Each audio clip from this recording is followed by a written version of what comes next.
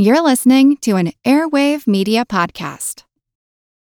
When you need mealtime inspiration, it's worth shopping Kroger, where you'll find over 30,000 mouth-watering choices that excite your inner foodie. And no matter what tasty choice you make, you'll enjoy our everyday low prices, plus extra ways to save, like digital coupons worth over $600 each week. You can also save up to $1 off per gallon at the pump with fuel points. More savings and more inspiring flavors make shopping Kroger worth it every time. Kroger, fresh for everyone. Fuel restrictions apply.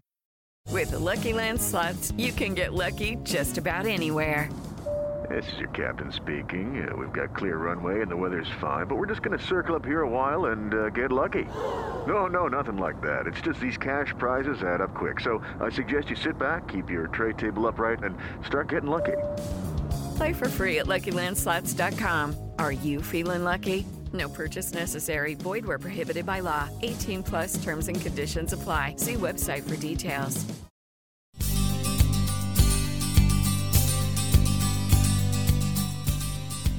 You know, Molly, I made the mistake of writing on the whiteboard in indelible ink the other day. You mean you didn't use those pens that you can just wipe off? Nope, the permanent markers that are for paper only. I grabbed one by mistake and I realized too late. Oh, that's too bad, Seth. Well, until I put it in perspective. You know, the ink is only indelible in the short term. I mean, sure, I'll never see that board cleaned in my lifetime. Not even alcohol will remove that ink. But in the long term, well, that ink will fade away. You mean long term as in the grand scheme of things? Right. Hundreds, thousands of years from now. Although, of course, the ink will have faded long before that. Probably the chemicals that make up the ink will be bleached by the oxygen in the air. That's what I figure. But then I can stop worrying about messing up that whiteboard. After all, few things on this planet are forever. I mean, there are some things that humans can do and create that will be around for a long time. But what about the really big picture, Molly? When you look at the timescales that the Earth is used to, geologic time, our perspective changes. I'm Seth Shostak. And I'm Molly Bentley. Welcome to Are We Alone? And part 2 of our look at what will be lost and what will last in the future. In part 1, we considered the situation a century from now. Well, I'll see your century and raise you a factor of 10. What might things look like a millennium or more from now? Welcome to part 2.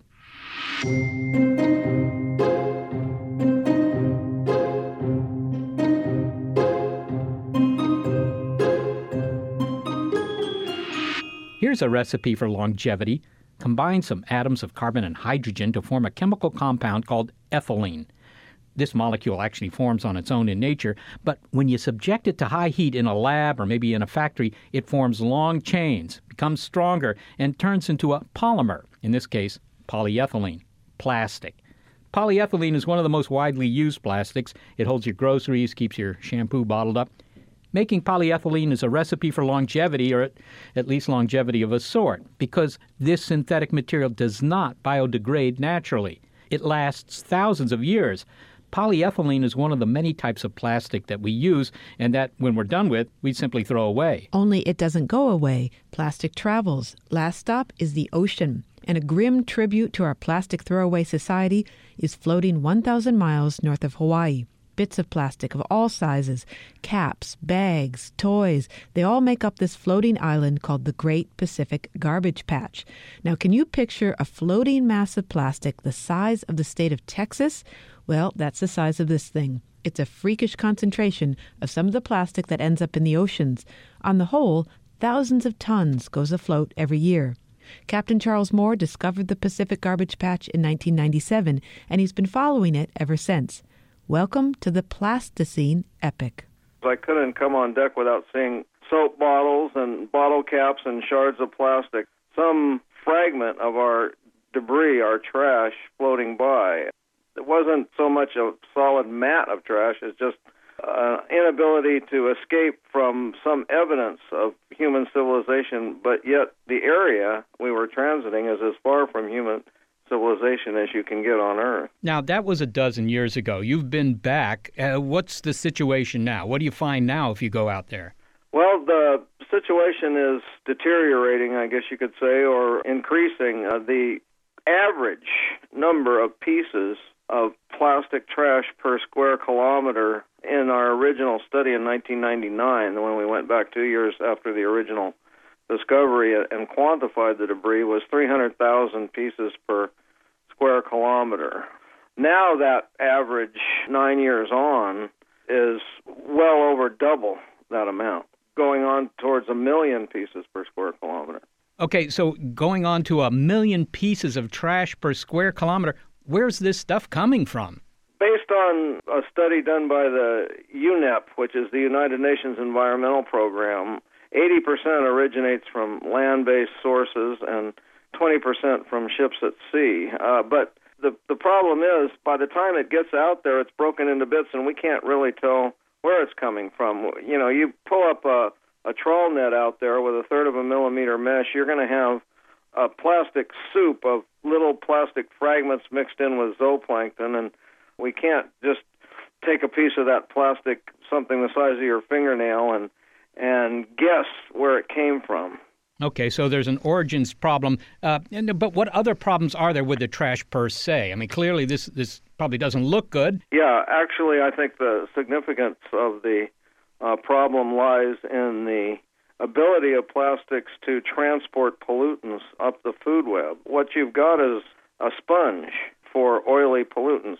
Plastic has the ability to suck up oil and leave the water. So oily pollutants that are in the water are being absorbed into the plastic, whether it's a tiny little particle or a large plastic float or a net or something. All these plastics floating around out there are the smaller particles are being used as food mimics. The plastic has the ability to mimic every kind of food in the ocean, and so we found 671 fish in our trawls had consumed 1,391 pieces of plastic. One little 2.5-inch long fish had 84 pieces of plastic in its stomach. So these fish are being fooled into eating these polluted bits of plastic, and those pollutants that have been sorbed to the plastic then desorb into the tissues of the animal and are then bioaccumulated as these small fish are eaten by larger fish. So it's another way in which our marine food stocks are being contaminated. So we're feeding the wildlife of the sea, if you will,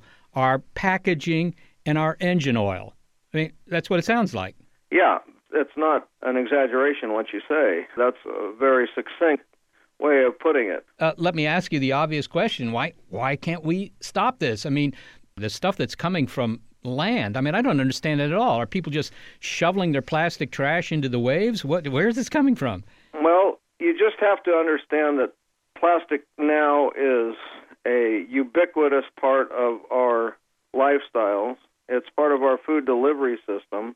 And so what you've got is a situation, and probably can observe it on any trash day driving down your local streets where people have put their bins out, is that the things are overflowing. Plastic is a space hog, and you just can't keep it contained. It's so light, it blows with the slightest air. I've visited the largest landfill, the Puente Hills in Los Angeles, with a film crew, and observed what I thought were birds flying in circles a couple hundred meters up in the sky, and put binoculars on it and realized what I was seeing. Well, yes, there were some birds up there, but they were flying with plastic bags. The bags were circling around in the wind currents. Every time we get a strong wind, we lose a great many of these lightweight plastic packages out of our landfills. I recall when I saw The Graduate with Dustin Hoffman many years ago, and he was at some party in which he was told that the future was, one word, plastics. Well, I guess the future has arrived. What is this saying about the human legacy? I mean, how do we get off the rails here? Well, I think our legacy is one of fouling the earth with plastic and the sea.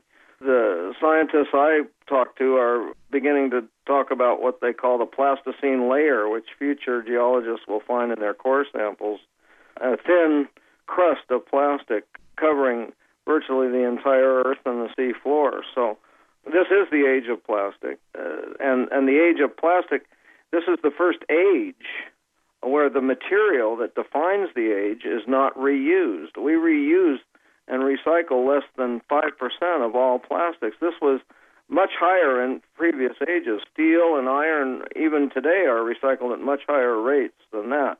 So this is the first age in the history of mankind in which the material that defines the age has not been able to develop a system for reuse.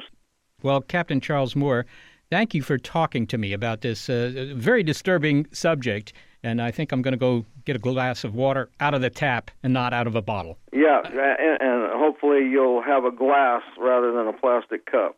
Okay, thank you very much. All right, thank you for the interview. Captain Charles Moore is the founder of the Aguilita Marine Research Foundation dedicated to the protection of the marine environment.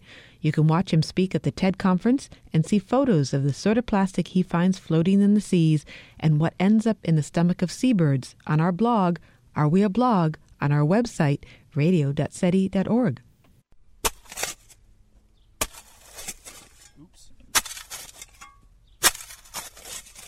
As we look to our future, let's consider what we've learned from digging into our past, literally digging, that is.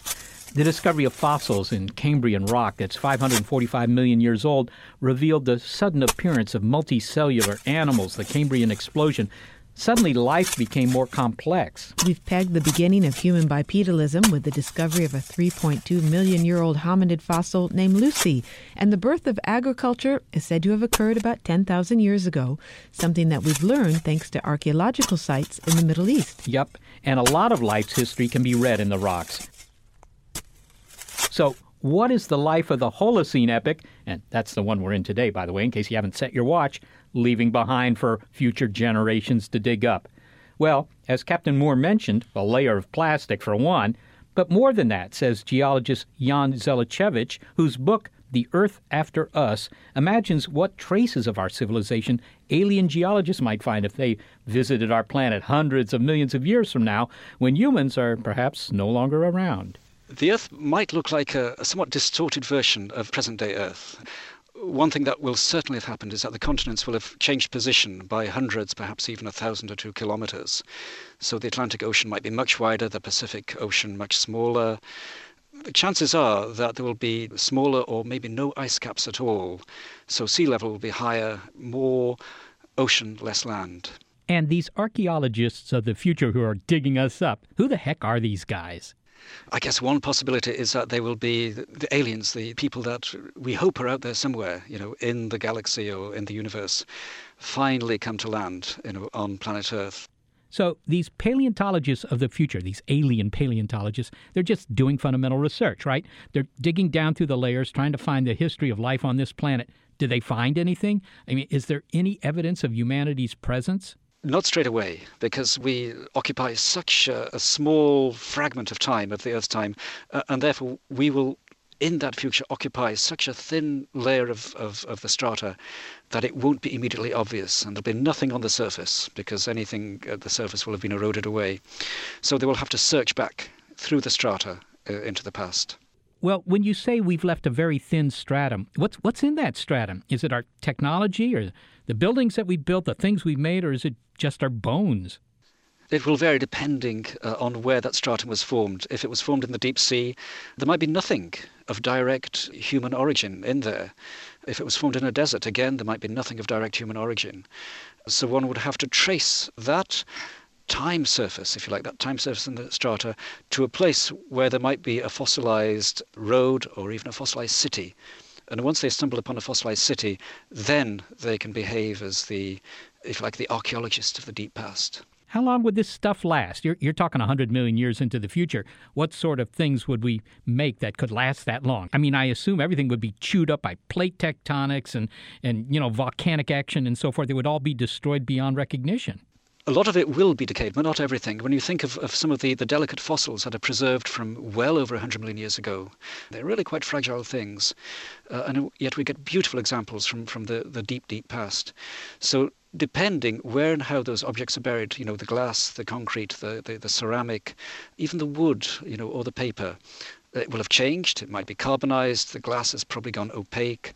A lot of things will be crushed. But nonetheless, they will be reconstructable. Jan, lay out the scenario of how a city would be buried, geologically speaking. Take a city like New Orleans. It's near the ocean, after all. That's right, yes. You can predict more or less now the cities which are destined for preservation into the geological future and those which are not. New Orleans has a good chance of being preserved because it's sitting on top of the Mississippi Delta, which is a huge mass of sand and mud brought down by the Mississippi. It is subsiding slowly and inexorably under its own weight, so it's pressing the crust down. And as it subsides, it builds up more and more layers. So New Orleans will be trapped inside one of those layers. What will preserve best will be the substructure, the bottom parts, the concrete pilings, the subways, the electric wires. The upper parts will probably be smashed and broken up. So we'll have, if you like, a very distinct top and bottom to our stratum, one poorly preserved, one well preserved. What about the effects that we have on the planet? I mean, there's a lot of talk these days that we're changing the climate or that we're responsible for the disappearance of large numbers of species and so forth. Would any of that be obvious? That will probably be the first thing that they find. It'll be our wider effects, because those really will be a clear signal. Take, for instance, the mass extinction that is beginning and that is likely to unfold into something to compare with the great extinctions of the past. You will get fossils of the life before and fossils of the life after. And the boundary between those two should be as clear as, let's say, the boundary between the Mesozoic era with the dinosaurs and the Cenozoic, the age of mammals. Well, maybe I can use that as an analogy. I mean, if they go through the layers, the sedimentary layers of the history of Earth, and they go up to a certain point, and then suddenly, a lot of the biota disappears, would they be able to say that we self-destructed? Would they be able to say, hey, they did something to themselves, or is that somewhat ambiguous? I can envisage a great many animated discussions, in the far future, because you're quite right. Even today, we see extinction events of the past. We have relatively good evidence, and yet, there are alternative candidates. There are many smoking guns. So yes, they will debate, whether humans were quite accidentally wiped out together with many other things, or whether the humans were the perpetrators of the act. Hold it right there, and we'll continue with Seth's interview with Jan Zalachevich in a moment. You're listening to Earth, a Millennium Hence on Are We Alone?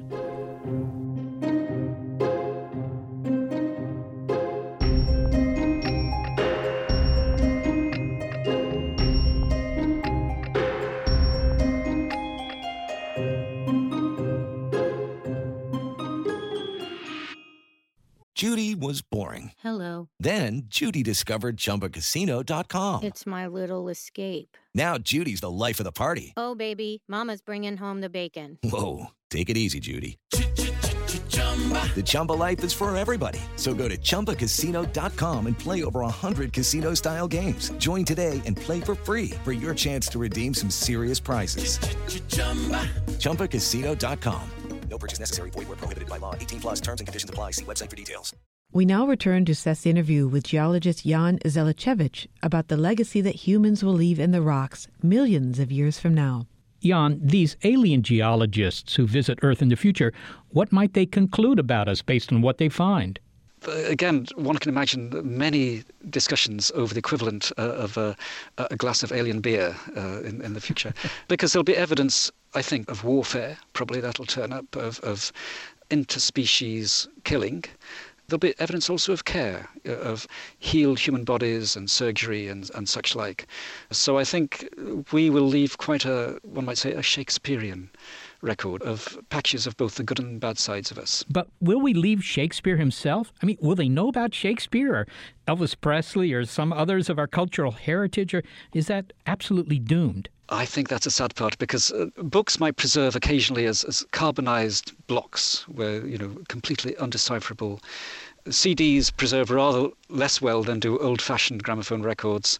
And even if they could read the symbols on those, they would then have to interpret that, in terms of the music we produce and the poetry we produce, which I think is probably one step too far, even for the best archaeologist. All right. Well, finally, Jan, given the fact that we've been on this planet for a couple of 100,000 years as a literate society for a few tens of thousands of years, and, maybe that's as far as it goes, I would just like there to be a record. Would you recommend that we put a time capsule on the moon, kind of cleverly marked, maybe with a lot of paint or something, so that if this scenario actually plays out, if this description you've made in your book plays out, then these future archaeologists will then at least have some clue as to what we actually did? That would be absolutely great. And the moon would be the place to store it, with an everlasting solar power device to, let's say, what can one show? A video with some of the world's great ballet, or maybe even try and preserve and have played automatically that LP of some of Duke Ellington's music, for instance.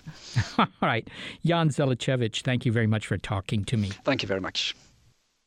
Jan Zelichevich is a geologist at the University of Leicester and the author of The Earth After Us, What Legacy Will Humans Leave in the Rocks? Okay, let's hit on one more mess humans have created that threatens to be around for a long, long, long time. In fact, is there anything that lasts longer than radioactive material? I mean, if you think indelible ink is bad, remember that plan to bury nuclear waste in Yucca Mountain in Nevada? That idea was nixed. Ixnay on the Ucka-yay outen may and play. So what to do with radioactive rubbish that just won't go away, asks New York Times reporter and Scientific American contributor Matthew Wald. We're not doing very well at figuring out what to do with the waste coming out of nuclear reactors for the long term. We can store it safely for decades, but the long-term plan has always been to bury it, and we're having trouble finding a place to do that. Now, this may be a Physics 101 question, but I wonder if you could explain what nuclear waste is exactly. It's this radioactive material that is the product of this nuclear process, in this case nuclear fission, involved in creating nuclear energy. Most of this material is civilian nuclear waste, meaning it started out to be uranium, and the waste consists of some uranium that never got split, some uranium that didn't split but absorbed a neutron from uranium that did split and became something new called plutonium, and a whole alphabet soup of isotopes. Most of them don't exist in nature, that will last for varying periods, some going out to millions of years. So in terms of our legacy on this earth, there are very few things that will last this long that we've produced. Oh, a lot of this stuff will outlive us, yes. Now, how much of this nuclear waste do we have to dispose of? For civilian waste, we have tens of thousands of tons, and we're adding many tons a year because we're still running reactors, and we're talking about building more reactors. In addition, there's another entire category, which is military waste. These are left over from everything from the bombs that destroyed Hiroshima and Nagasaki, and from the thousands of bombs we made to counter the Soviet Union, which we never actually used, but we still have lots of waste. Now, it's stored in such a way that it's a little bit safer than perhaps has come across to the public, where one politician, I think, referred to it as sitting in these pools, which made it sound like, sort of the neighborhood pool sitting there out in the open. But well, they're actually stored in some... is sitting in spent fuel pools, which are tough things. They're set up to survive earthquake, etc.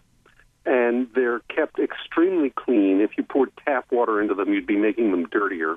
Their chemistry is controlled to prevent corrosion. But if the waste has been sitting there a few years, it's cool enough so you can then put it in a dry cask. So about half the reactors around the country have these dry casks that are like small silos. They've got steel sleeves surrounded by concrete, and on the inside they're filled with an inert gas so you don't get rust. And those can last for decades and decades. But there are reasons why you don't want to have them around forever.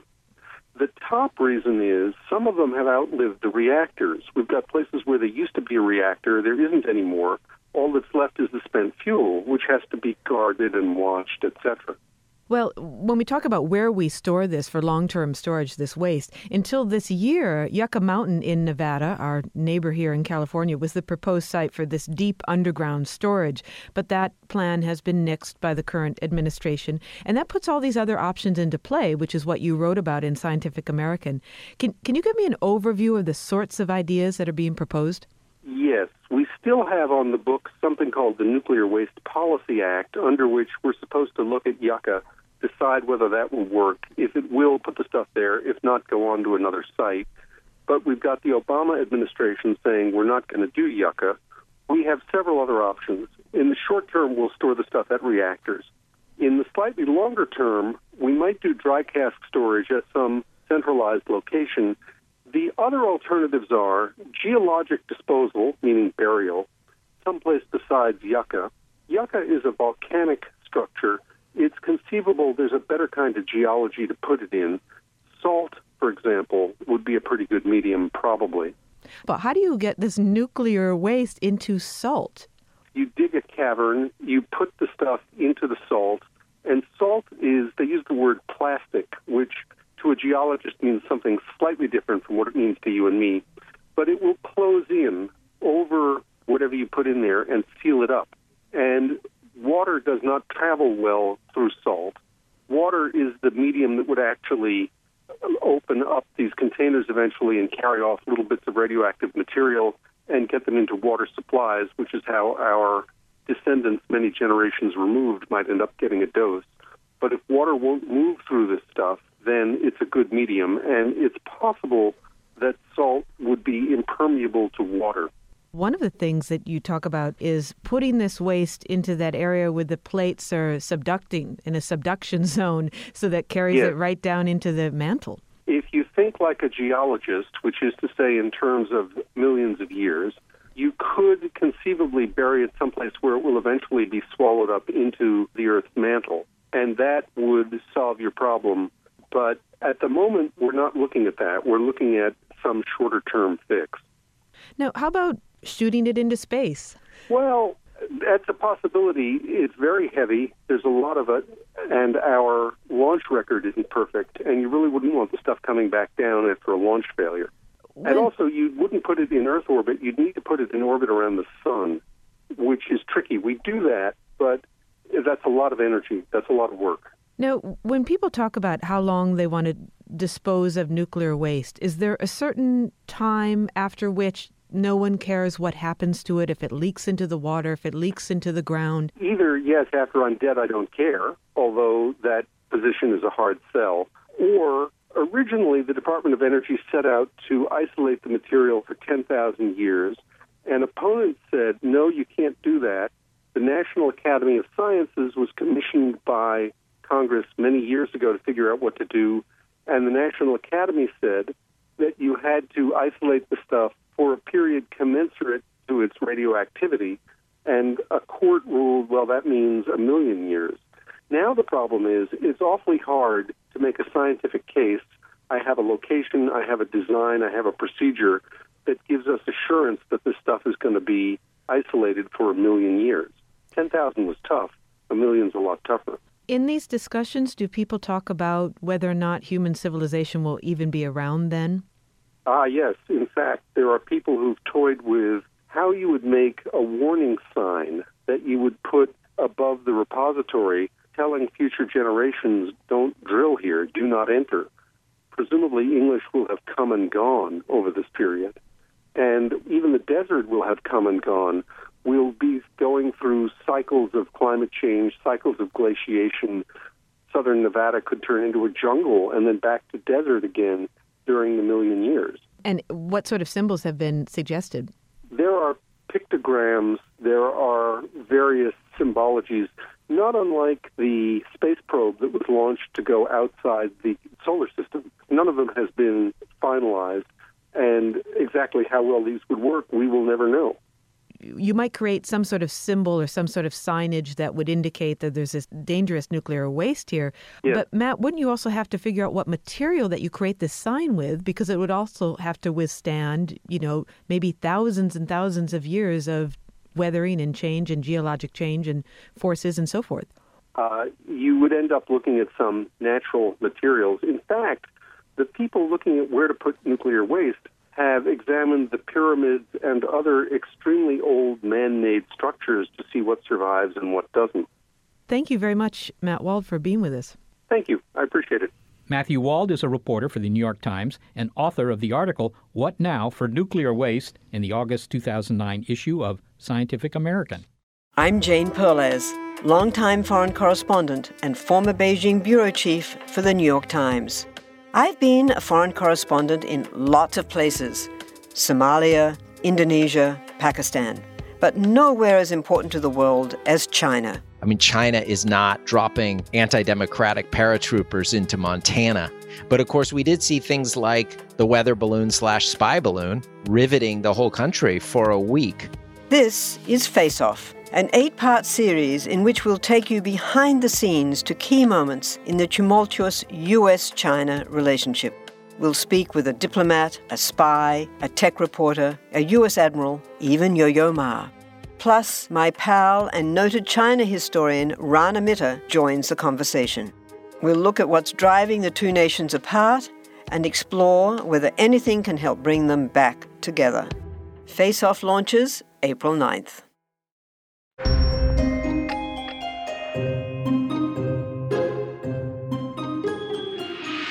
Okay, well, the news so far about our legacy on the planet, 1,000 or even millions of years from now, is like eating yogurt a week past its expiration date. It leaves you sour. But hold on, there are some bright notes as we look at what will last. Radio waves in space, for one, and that's because radio waves, while they get weaker, they never completely fade away. They just keep on trucking. Now, we've sent out plenty of these immortal mementos. Our first broadcasts of the television show I Love Lucy, they're now 58 light years into space. They're getting close to the bright star Aldebaran, by the way, if you're keeping score. Indeed, SETI researchers hope to pick up such radio signals from some other intelligent civilization. And if they do, the question is, should we reply, and what do we say? Earth Speaks is a SETI Institute research project that aims to create a public discussion about those very questions. Doug Vakoch is in charge of crafting what may be one of humanity's most enduring legacies. Well, the case against sending a message to ET is that we'd have to wait so long to get a reply. Realistically, it could be hundreds or even thousands of years for a round-trip reply. The upside, the reason that you really should think serious about transmitting is, given that it does take that long, well, maybe we better get started. I mean, generation after generation could say, yeah, but we're not going to benefit directly, but maybe people 1,000 years from now will look back and say, we're sure glad those people at the beginning of the 21st century took the initiative. Now, the messages of Earth Speaks can be in the form of text or pictures or sound? Oh, we're getting a variety of messages, right? You can send in a text message. There are people sending in photographs. There's this great scientific diagram by someone from the Czech Republic trying to explain some basic ideas of geometry and mathematics. There are original musical compositions coming in. And then there are a lot of messages, text messages too. That's the simplest thing. Just sign up and type in on your keyboard a text message. And what's interesting about the messages is there's such a broad variety. So, for example, from Shanghai, someone says, hello, welcome to Earth. So there's a sense of a greeting. And then there are more elaborated greetings as well. So one that came in from Yemen says, for centuries, we humans have looked up to the sky, wondering if we are alone or not in the universe. Now, with advances in our technology, we have found your signal, and we offer an image of peace. We believe in the universal hope of creating a better future for ourselves and our children. Together we know that we can achieve that goal. We offer peace, hope, and partnership. So there's a certain sense of optimism about a number of these messages. So the idea is you've been grouping these into themes. We've been grouping them into themes. So in addition to submitting the message itself, whether it's photo or text message or sound file or music, people then give a brief label or a tag to it. And some of the most common tags that we're seeing are hope and greetings and welcome. But there's also a sense that the welcoming, we may be a little bit ambivalent. One contributor from India said, don't be apprehensive, we can embrace strangers. And yet there's the recognition that we're a little ambivalent. Someone said just the opposite. They said, no vacancy. They were very succinct. Sort of the immigration position that some people take in this country. That's right.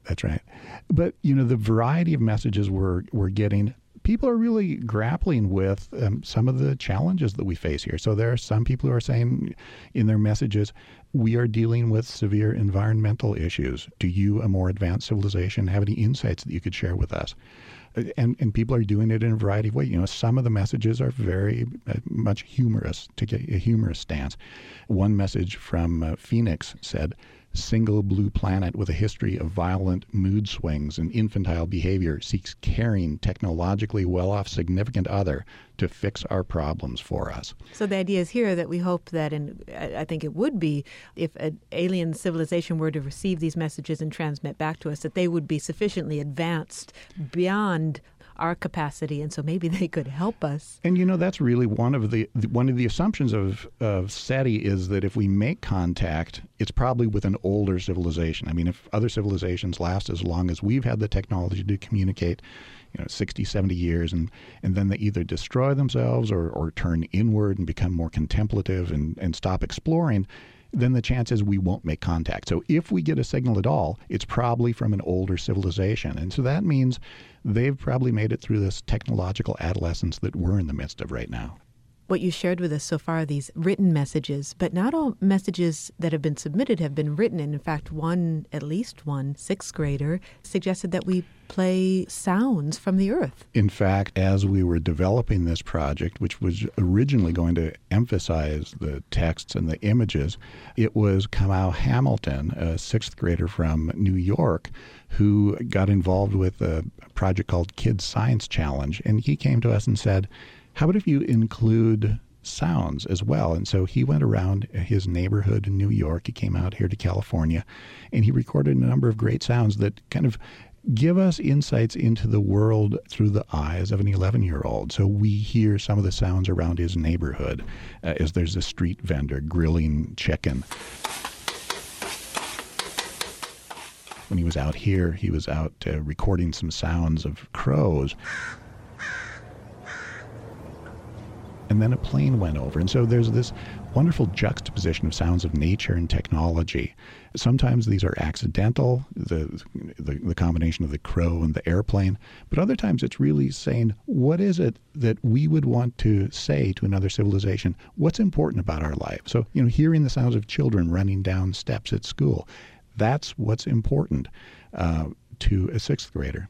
Now, Doug, how do you send sounds of nature through space, and how long would it take for it to travel through space? And would the audio recording, or however it is that you transmit it, would it fare well? Would it withstand the interstellar travel? Well, for any kind of message that you'd want to send, you'd need a good redundant coding scheme. So I think no matter what kind of content you'd want to send, whether it's a message that's a pictorial or an audio file, sound file, as long as you have enough repetition in it, you'd probably be able to get the message across intact.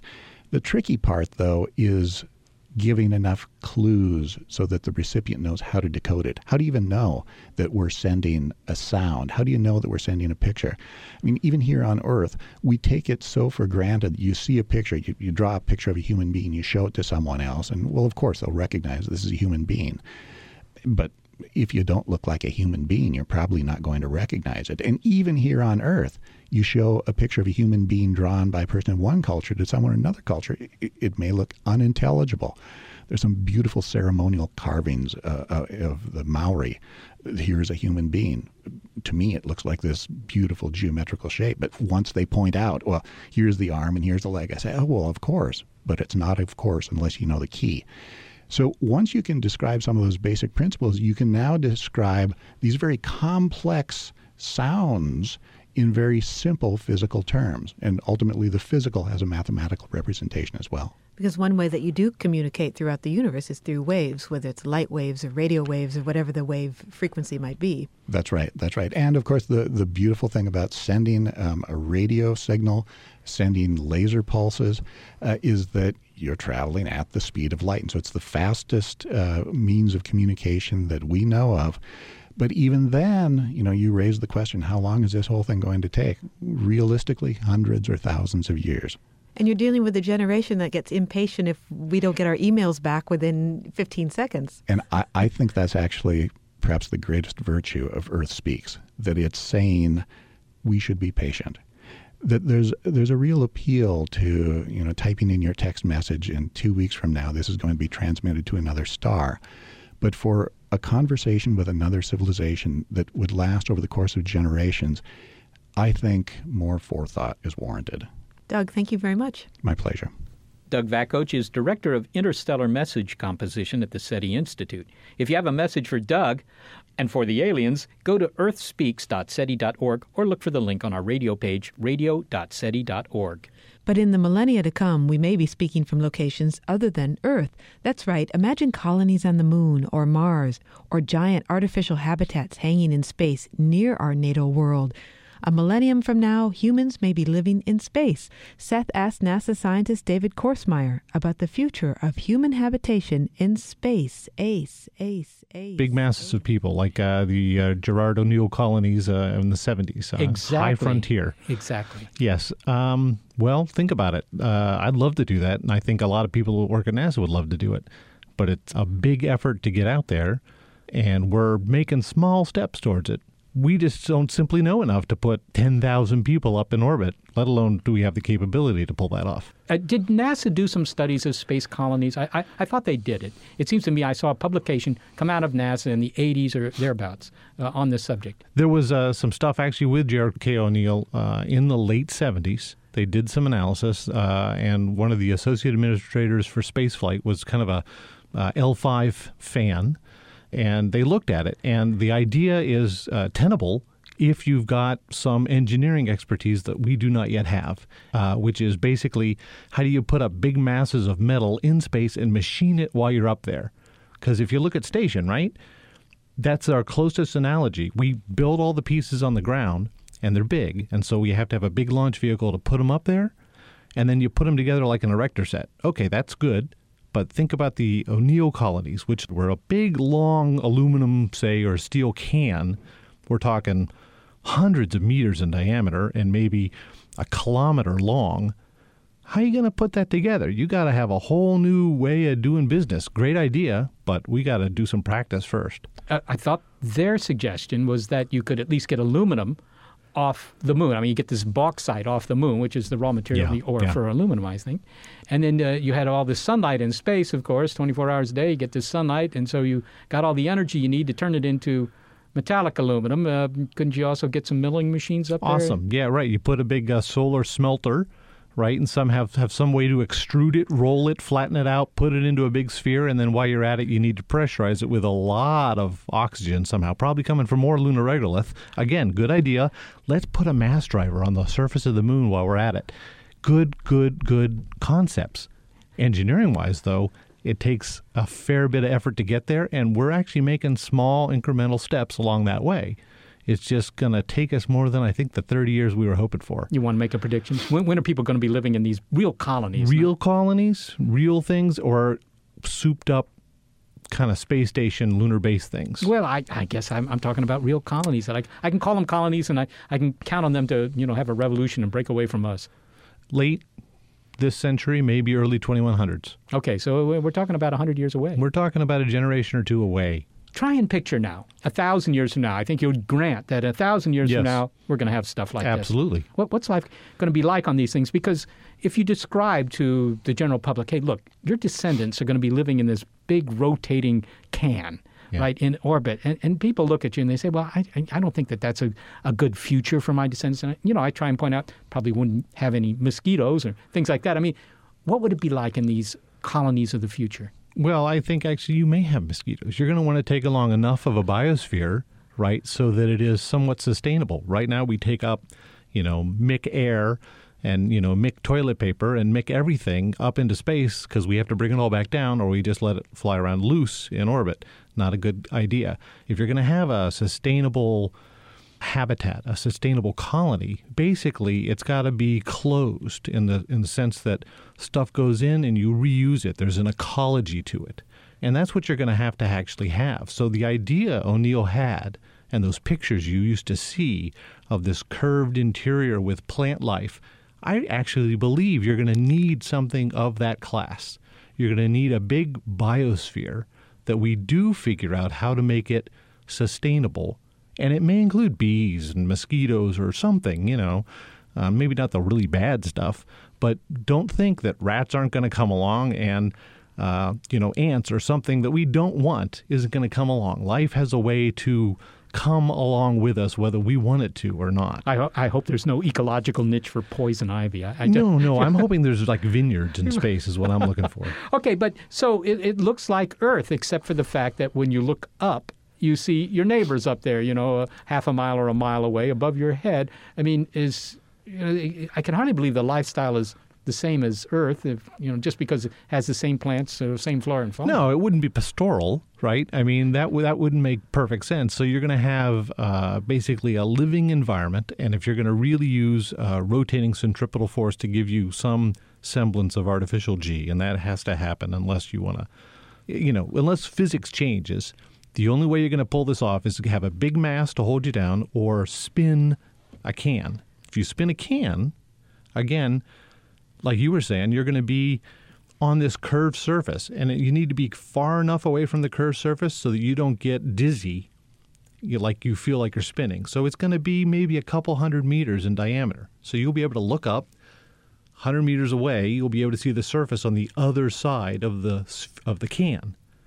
And that will be very interesting. And playing baseball will be very interesting, too, because as you throw the ball, depending on whether you're throwing along the axis of rotation or not, the ball will curve away from you. So it'll be a whole new set of sports up there. But you can understand if it really is a colony and it really is a settlement, you'll have stuff like that. People will have social, sports. They'll have religions, they'll have environments, they'll have communities. All of that will come along with the human species as we propagate out into the solar system.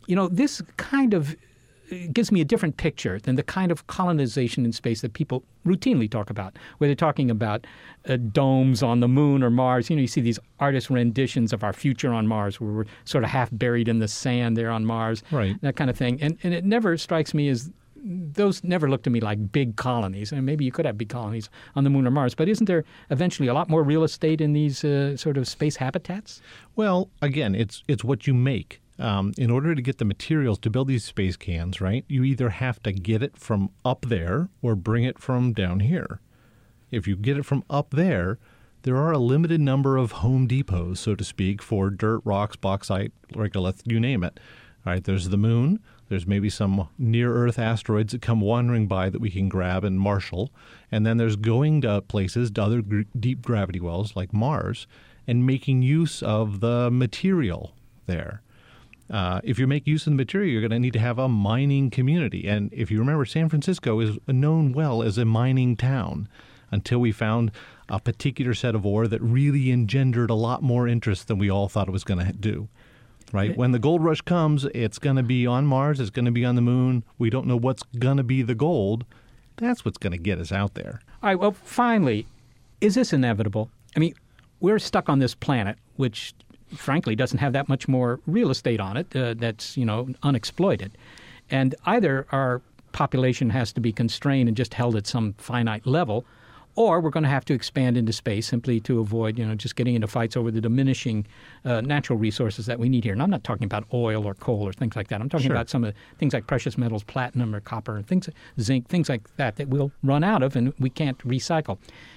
So isn't this kind of inevitable that 1,000 years from now, most of us will be living not on the surface of Earth, or don't you see it that way? I think it is inevitable that the human species will take on the inner solar system as part of its overall range.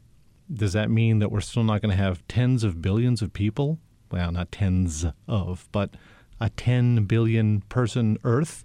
Yeah, we're still going to have that. Just like Europe is still fully occupied, even though somehow the New World was going to offload everybody to there. And Australia was going to take all the criminals and da-da-da-da-da. Doesn't quite happen that way. Earth is going to stay the center, but there may be new centers or foci out there. Where are they? Are they on the moon? Are they on Mars? Are they on O'Neill colonies? To be determined. Finally, Dave, if you could push a button and live in a space habitat a millennium from now, would you do that? Sure. Could we do it tomorrow? Dave Korsmeyer, thank you very much for talking to me. My pleasure. David Korsmeyer is a scientist at NASA Ames Research Center. So, Seth, these colonies in space will ensure that humans live for a long time, but will it be forever? Well, that's always the big question. Will humans be the last intelligent species on this planet? Frankly, I doubt it. But, we've only been around for a couple 100,000 years as Homo sapiens, and there's species on Earth that have lasted 150 million years or more. I mean, the dinos did, sharks have. Some species, trilobites, lasted even longer than that. So, biologically, we could last a very long time. But I think that what will happen long before that is we'll start moving off into nearby space, as we've discussed, or maybe we'll just invent our successors. Well, that's humans, but when we start talking about longevity and we think about the universe, is there anything in the universe that lasts forever? The sun, energy? Nothing lasts forever. The stars will all go out. I mean, the sun will go out beginning in about 5 billion years. So mark it on your calendar now. About 5 billion years from now, sun's just going to run low on fuel and terrible things will happen. The Earth will get cooked and so forth. I mean, you don't want to see that. But of course, 5 billion years from now, if we have any descendants, they can escape that. But a more serious thing happens about 100 billion years from now when all the stars die. They've all run out of fuel. And so then the universe begins to get somewhat dark. But it turns out there's still some sources of energy around, and any descendants, if they're clever enough, can still beat that rap. But eventually you get to the point where nothing more happens. And that turns out to be in 10 to the 100 years. Now, 10 to the 100, that's a number. You write 1, and then you write 100 zeros after it. In that length of time, the last black hole is evaporated. There's no more energy around. There's, only a thin gas of material. The galaxies have all essentially evaporated and collapsed into giant black holes, but those have evaporated. There's really not much left. The universe is still around, but it's just this enormous and expanding sea of dark matter that's doing nothing. And so that's sort of the end. So, it's going to end there for sure, if not sooner. Well, I'll tell you something that's going to end sooner than that, and that's this show. That's it for our show. That's the end of our show. Well, thanks to Barbara Vance and Gary Niederhoff for their enduring efforts to produce it. Also to the NASA Astrobiology Institute and the SETI Institute, where searching for life elsewhere in the universe means not only understanding life here on Earth, but timescales beyond our own. You've been listening to part 2 of our 2-part series, Earth, a Millennium Hence. If you listened to part 2 before part 1, well, there's no problem. You can find that missing episode at our website, radio.seti.org. Look for Earth, a Century Hence. Are you still listening to that old radio transmission, THX 1139? Affirmative. The program has concluded. Curious to listen to human intelligence in the 21st century. Carbon-based intelligence was limited. Yes, but perhaps humans were more perceptive than we have fully appreciated about some things. Did they foresee us and what we have created? No, but then again, no one did. But they did believe humanity would endure, and in some sense, they were correct. Do you like my necklace? It is retro. I like it. What are those shiny round things hanging on it? Polyethylene ketchup bottle caps. What is ketchup?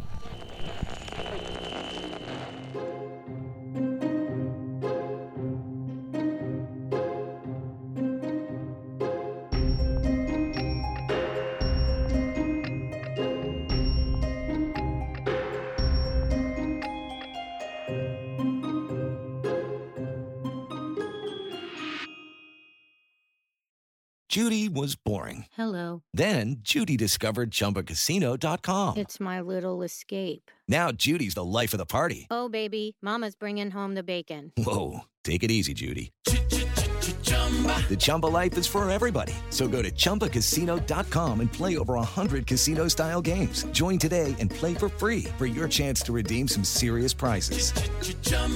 ChumbaCasino.com. No purchase necessary. Void where prohibited by law. 18+ terms and conditions apply. See website for details. Tech moves fast. So keep pace with the Daily Crunch podcast from TechCrunch. With new episodes every day, this podcast will give you a quick overview on everything you need and should know about startups, new tech, regulations, and more. Listen to TechCrunch Daily Crunch now, wherever you get your podcasts. That's TechCrunch Daily Crunch, wherever you get your podcasts.